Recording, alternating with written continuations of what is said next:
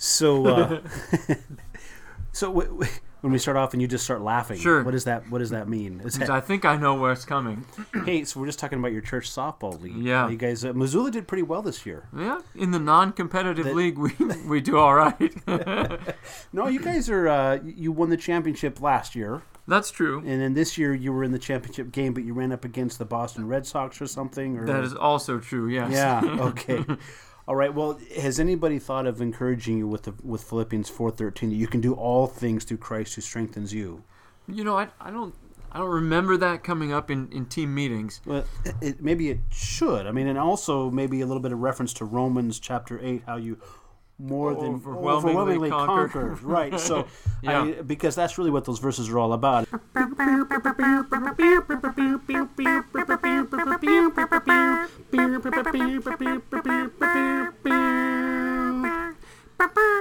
This is Inner Man Radio, equipping the inner man for victory through Christ, one honest conversation at a time. So drop those excuses, pick up your Bibles, and recruit a friend.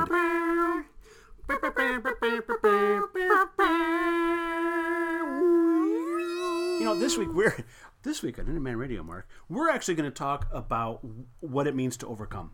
All right. And we started off with a little bit of fun with Philippians 4 is a great verse. What a great passage. In Romans 8, they're so encouraging, but oftentimes, and we read verses like what we're going to read here in 1 John chapter 5, verse 4, we read about overcoming. We think about things sometimes in a worldly sense, but that's not really the context. So let's go ahead and we'll jump into the passage here. So in 1 John chapter 5, verse 1, he says, "Whoever believes that Jesus is the Christ is born of God. And whoever loves the Father loves the child born of him. And by this we know that we love the children of God when we love God and observe his commandments. For this is the love of God, that we keep his commandments, and his commandments are not burdensome. For whatever is born of God overcomes the world. And this is the victory that has overcome the world, our faith. Who is the one who overcomes the world but he who believes that Jesus is the Son of God?" I guess it depends what you want to overcome. Right. It sounds kind of Christianese. We hear the word, well, I've got to overcome. Overcome what? What is he specifically talking about? But we hear people say it in reference to one another. Hey, brother, you got to overcome. Let's overcome. If I could hit to the fence, I would be happy. You would be an overcomer. Yes, I would. Okay, right. Is it we're smarter, faster, stronger, richer? We're beating them at their game. What is it? We're excelling at work. I mean, is that what he's talking about? And obviously, rhetorical question. When he's talking about overcoming, and overcoming the world really consists of overcoming the things that the one who's in charge of the world throws at us. That would be Satan, the god of this world, right? Right. And so when John writes earlier in this letter, he praises those who are spiritually at a maturity level, which he refers to as young men. He said they have overcome the evil one. And we're trying as Christians to overcome the evil one. In fact, by faith, we have already done that through Jesus Christ. Revelation chapters, the first 3 or so, talk about he who overcomes. And it's a reference to those who have fought the good fight and finished the course. In our struggle is not against flesh and blood, but our struggle is against those powers, those principalities that are attempting to tear us down and are attempting to take the world with them. When we struggle against those things, it looks a lot like the same kind of struggles that Jesus has in Matthew chapter 4, when the devil comes to tempt him and says, "Hey, buddy, how about it? How about we head on over and you look hungry. You look. Have you been eating well lately? Or you look a little gaunt. Perhaps a loaf of bread would be helpful." And so, you remember how that goes. Jesus has fasted for 40 days, and at that point he becomes hungry, and the devil appears and he says, "Hey, pal, what do you say, if you use your imagination, these stones almost look like little loaves of bread. How about you just use a little of that power that was given to you for something else, and you turn these stones into bread, and we have lunch." Right. Yeah, what's the big deal? What's the big deal? Come on. And Jesus responds to that. He says, it's written, "You shall not live by bread alone, but every word that proceeds from the mouth of God." And in the 2 successive temptations, one, Jesus is taken to the pinnacle of the temple and says, if you are the Son of God, the devil says, then throw yourself off. And so the boastful pride of life is illustrated there. Hey, do it your own way, pal. Just do it. And God's going to have to catch you. So you go ahead and take that step. And we talked about these several episodes ago when we went through 1 John chapter 2.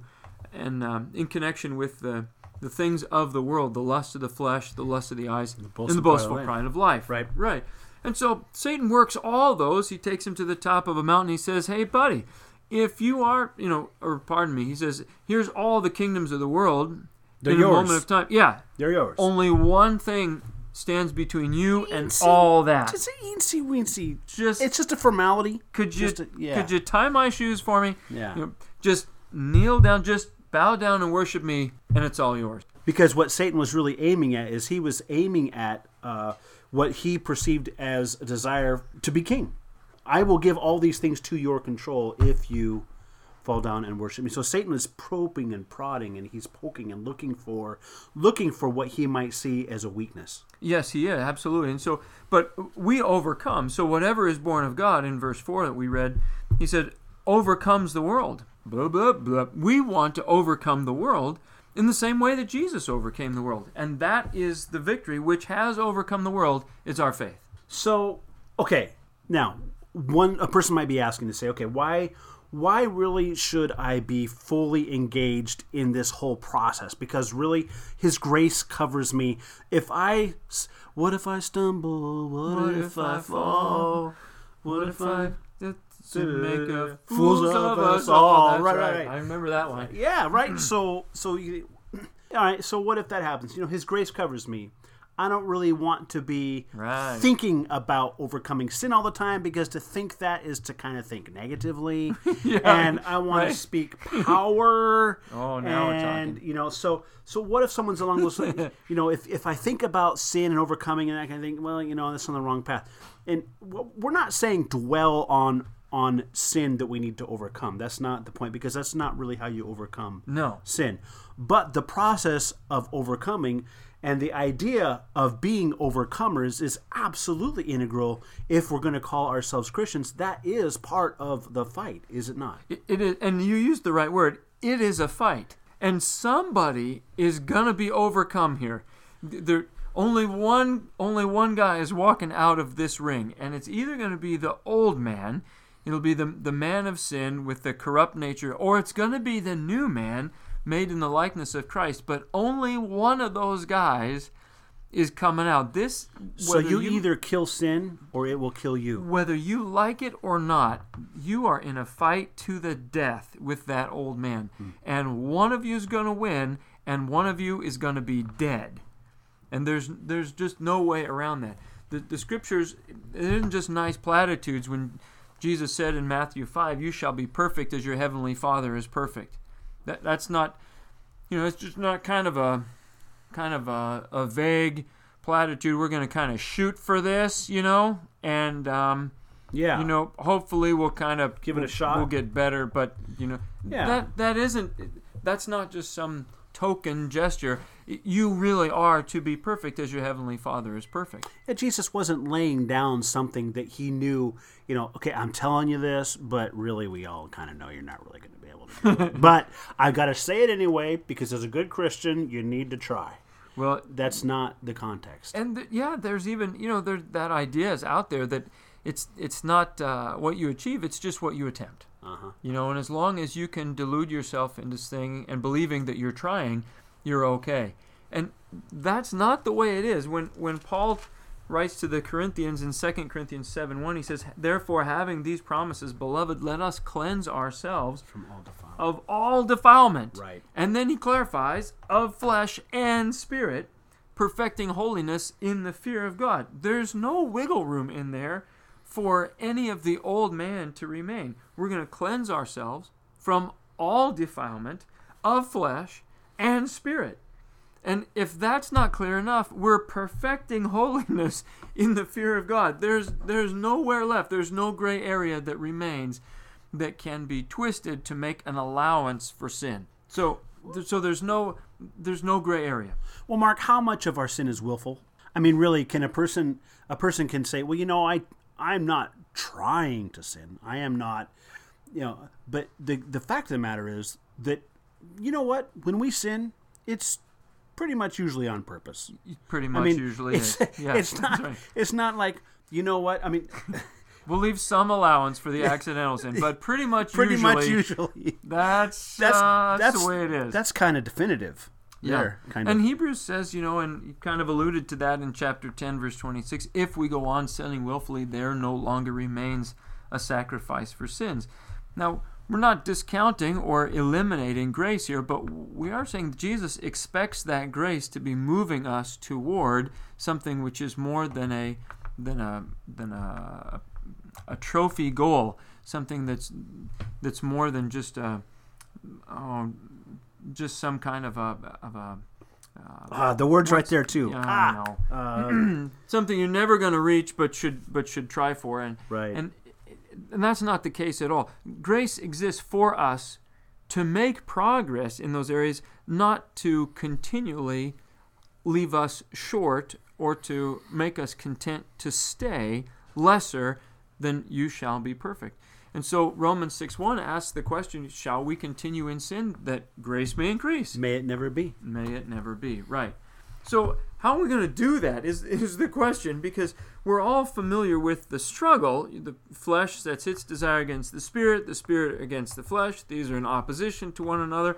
And so you have to be in that fight.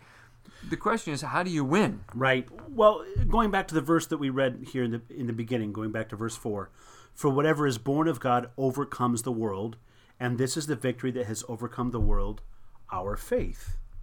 Okay, so faith in what? And is it just our faith?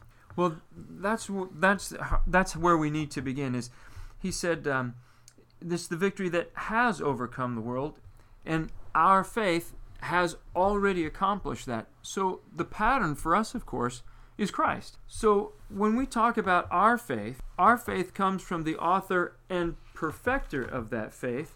In Hebrews 12 and verse 2, the author and perfecter of that faith is identified as Jesus. Jesus is the source of faith. He's the author, and he's also the perfecter of faith. So we get to see in Jesus what a faith looks like that overcomes the world. And so when we're reading Matthew 4 and we see Jesus being tempted by the devil, we get to see that faith in action, overcoming the lust of the flesh, the lust of the eyes, the boastful pride of life, and the devil himself. So we get to see precisely what it looks like when faith overcomes the world. And that's really encouraging for us because he authored it, he perfected it, and now it's ours. Yeah, he showed you what it looks like, and he said, okay, do likewise. Right. So what's the result of Jesus being the author and perfecter of our faith? So he authored it, he perfected it. How does that apply to me? So what we see in Jesus is we see something in the history of the world that is a complete anomaly. Jesus does something that no one prior or since has ever done. And that is, Jesus lives perfectly. Jesus lives without sin. And the two are not entirely synonymous, but there is overlap. Jesus lives perfectly, and he does so on the basis of faith. He does not attain, or he does not accomplish perfection by living according to the law. He lives according to faith, and therefore the requirement of the law is fulfilled in him. That is such a different thing, because our tendency naturally, just as people, we tend to always default to the fleshly solution to the spiritual problem. Okay. So if the spiritual problem is is greed, okay, well, all right, so that might demonstrate itself as theft. I'm stealing from my neighbor. So how am I going to solve that problem? The natural man. I got to stop stealing. I got to stop stealing. I got to lock his door. Right. So I got to make sure that his house is locked up and his car isn't left open, and I've got to make sure that I have an accountability partner. And right. Or maybe cut off my hand. That would work too. Jesus said that. That's right. So, okay. That would limit my opportunity. Yeah. And those always seem to be the default settings that the natural man results to in order to try and curb the problem. Whereas the problem really has to be solved by a change of faith rather than a change of opportunity from the inside rather than from the outside. So, in Jesus going through this process, Yeah. the way you're laying this out, the way we're laying this out, someone listening could say, hey, you're making it sound an awful lot like Jesus played the game with the same rules that we're playing the game. Kind of like, hey, forgetting the fact that he actually was the Son of God, that he was God in the flesh, that, because Jesus surely had an advantage, didn't he? Well, so Philippians chapter 2 talks about how Jesus emptied himself, taking the form of a bondservant, being made in the likeness of men. So Jesus empties himself of those things that would have given him an advantage. So we can read in Hebrews chapter 4, he says he was tempted in all things as we are, yet without sin. So the result was different because Jesus approached the problem differently, but to use the analogy, the game was the same. The rules weren't different for him than they are for us. Jesus was the Son of God, but Jesus laid aside or empties himself of those things so that Jesus has to play under the same conditions that we play. God cannot be tempted by evil, and he himself does not tempt anyone, James adds, but Jesus is very much tempted, right? In the three areas that we've already talked about. So getting down to the ground level here. Yeah. Jesus got hungry just like we do. Just like we do. Okay, so Satan tempts him with that. Yep. All right. Jesus, he could have been tempted to take a different way out of the cross. Yep. And in fact, he was tempted. And so he could have chosen to not go to the cross. He could have. He could have chosen to turn those stones into bread. He could have. He could have chosen to throw himself off the top of the temple. Yep. And trusting himself to God's promise that he would be caught. He could have. So all of those things, Jesus, when the scriptures say in Hebrews 4 that he was tempted in all things, he had the opportunity and the ability to sin. Yes. Yeah, in the sense that he could have done it. There was nothing that restrained him except his character from doing those things. But Jesus had the same opportunities to sin that we have. He was subject to all the same pressures that we're subject to, just like you mentioned. He got hungry, all those things he shares with us as we are, yet without sin. To conclude that point, then if he was not, you might be listening to this and hearing this for the first time, this idea, and thinking, wait a minute, that can't be true. Think about this. If Jesus wasn't able to sin, if he did not have opportunity to sin because there was some divine thing that was going to stop him from sinning, then he wasn't really tempted to sin, was he? No. So you can't, a robot that cannot go outside of its code, a computer that cannot act outside of the programming that's in it, it's not autonomous. Jesus was autonomous. Yes. He had the ability to make those choices in his life. Yeah, he certainly did. And so, some people will look to the things that Jesus could do. I mean, Jesus obviously could perform miracles, but so could so many of the prophets. I mean, the prophets, they didn't walk on water necessarily, but they caused axe heads to float, or they fed multitudes with a lunch bag. They were privy to know the thoughts of others, as Jesus often is. They raised the dead. They did. And even though we might say, well, that gives Jesus an advantage, it wasn't so for the prophets who had those things or who had the ability to do those miracles. It certainly didn't translate into some kind of buffer or invulnerability to temptation. Yeah. Right. Okay. You still got to work through that. So Jesus has to get through it the same way that we do. And the way he got through it was, this is the victory that has overcome the world. It's our faith. So if we read that for him, this is the victory that has overcome the world. It's really Christ's faith.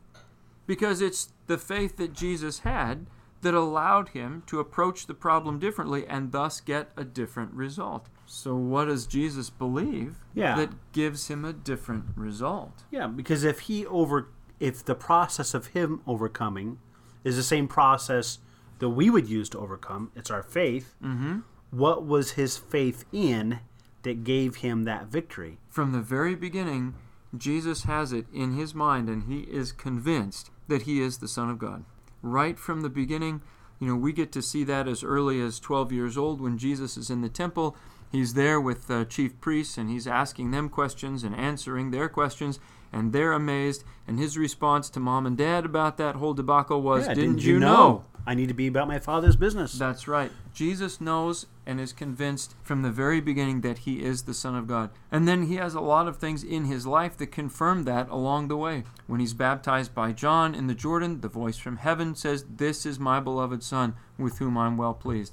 Happens again at the Transfiguration, and Jesus is always calling himself the Son of Man, and he's calling him God his own Father. So Jesus is using those terms. He understands that's who he is.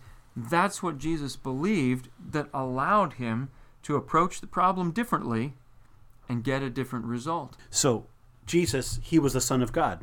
Yep. But what about us? Because the scriptures say he was the firstborn among many brethren. That's right.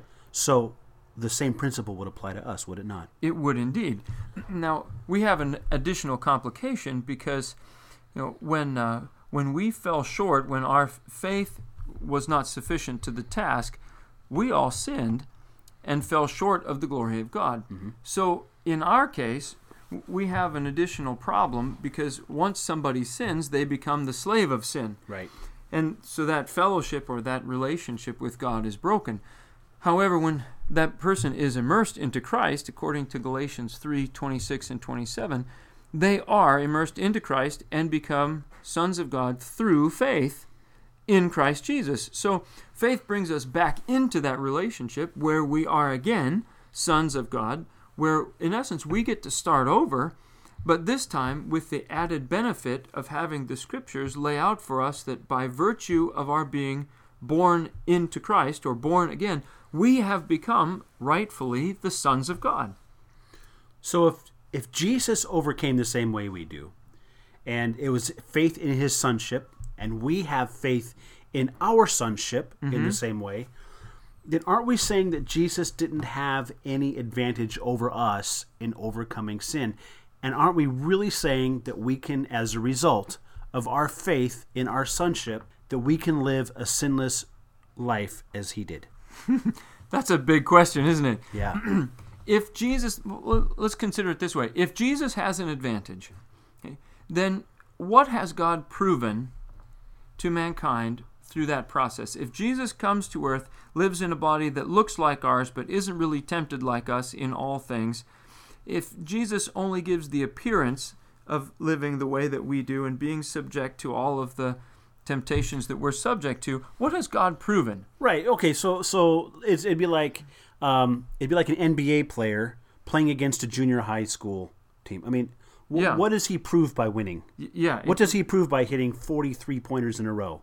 He proves nothing. He proved nothing. Right. And especially because the appearance of Jesus and his righteous life is what leaves the person who has struggled with those things, what leaves him without excuse. If Jesus comes and does it perfectly but doesn't live the same way we live, isn't subject to the same temptations, he hasn't proven himself to be righteous in judgment. And Paul asked that question, how will he still find fault for who resists his will? If we didn't have a choice to sin, but Jesus has some kind of supernatural advantage in the sense that he's impervious to sin or whatever, God hasn't proven himself to be righteous. He's only proven himself to be stronger. He's only proven himself that he wasn't subject to those same things. And that would give someone an excuse, wouldn't it? It certainly would. Not that anyone would ever use it. No. But it certainly would because we could say, well, God,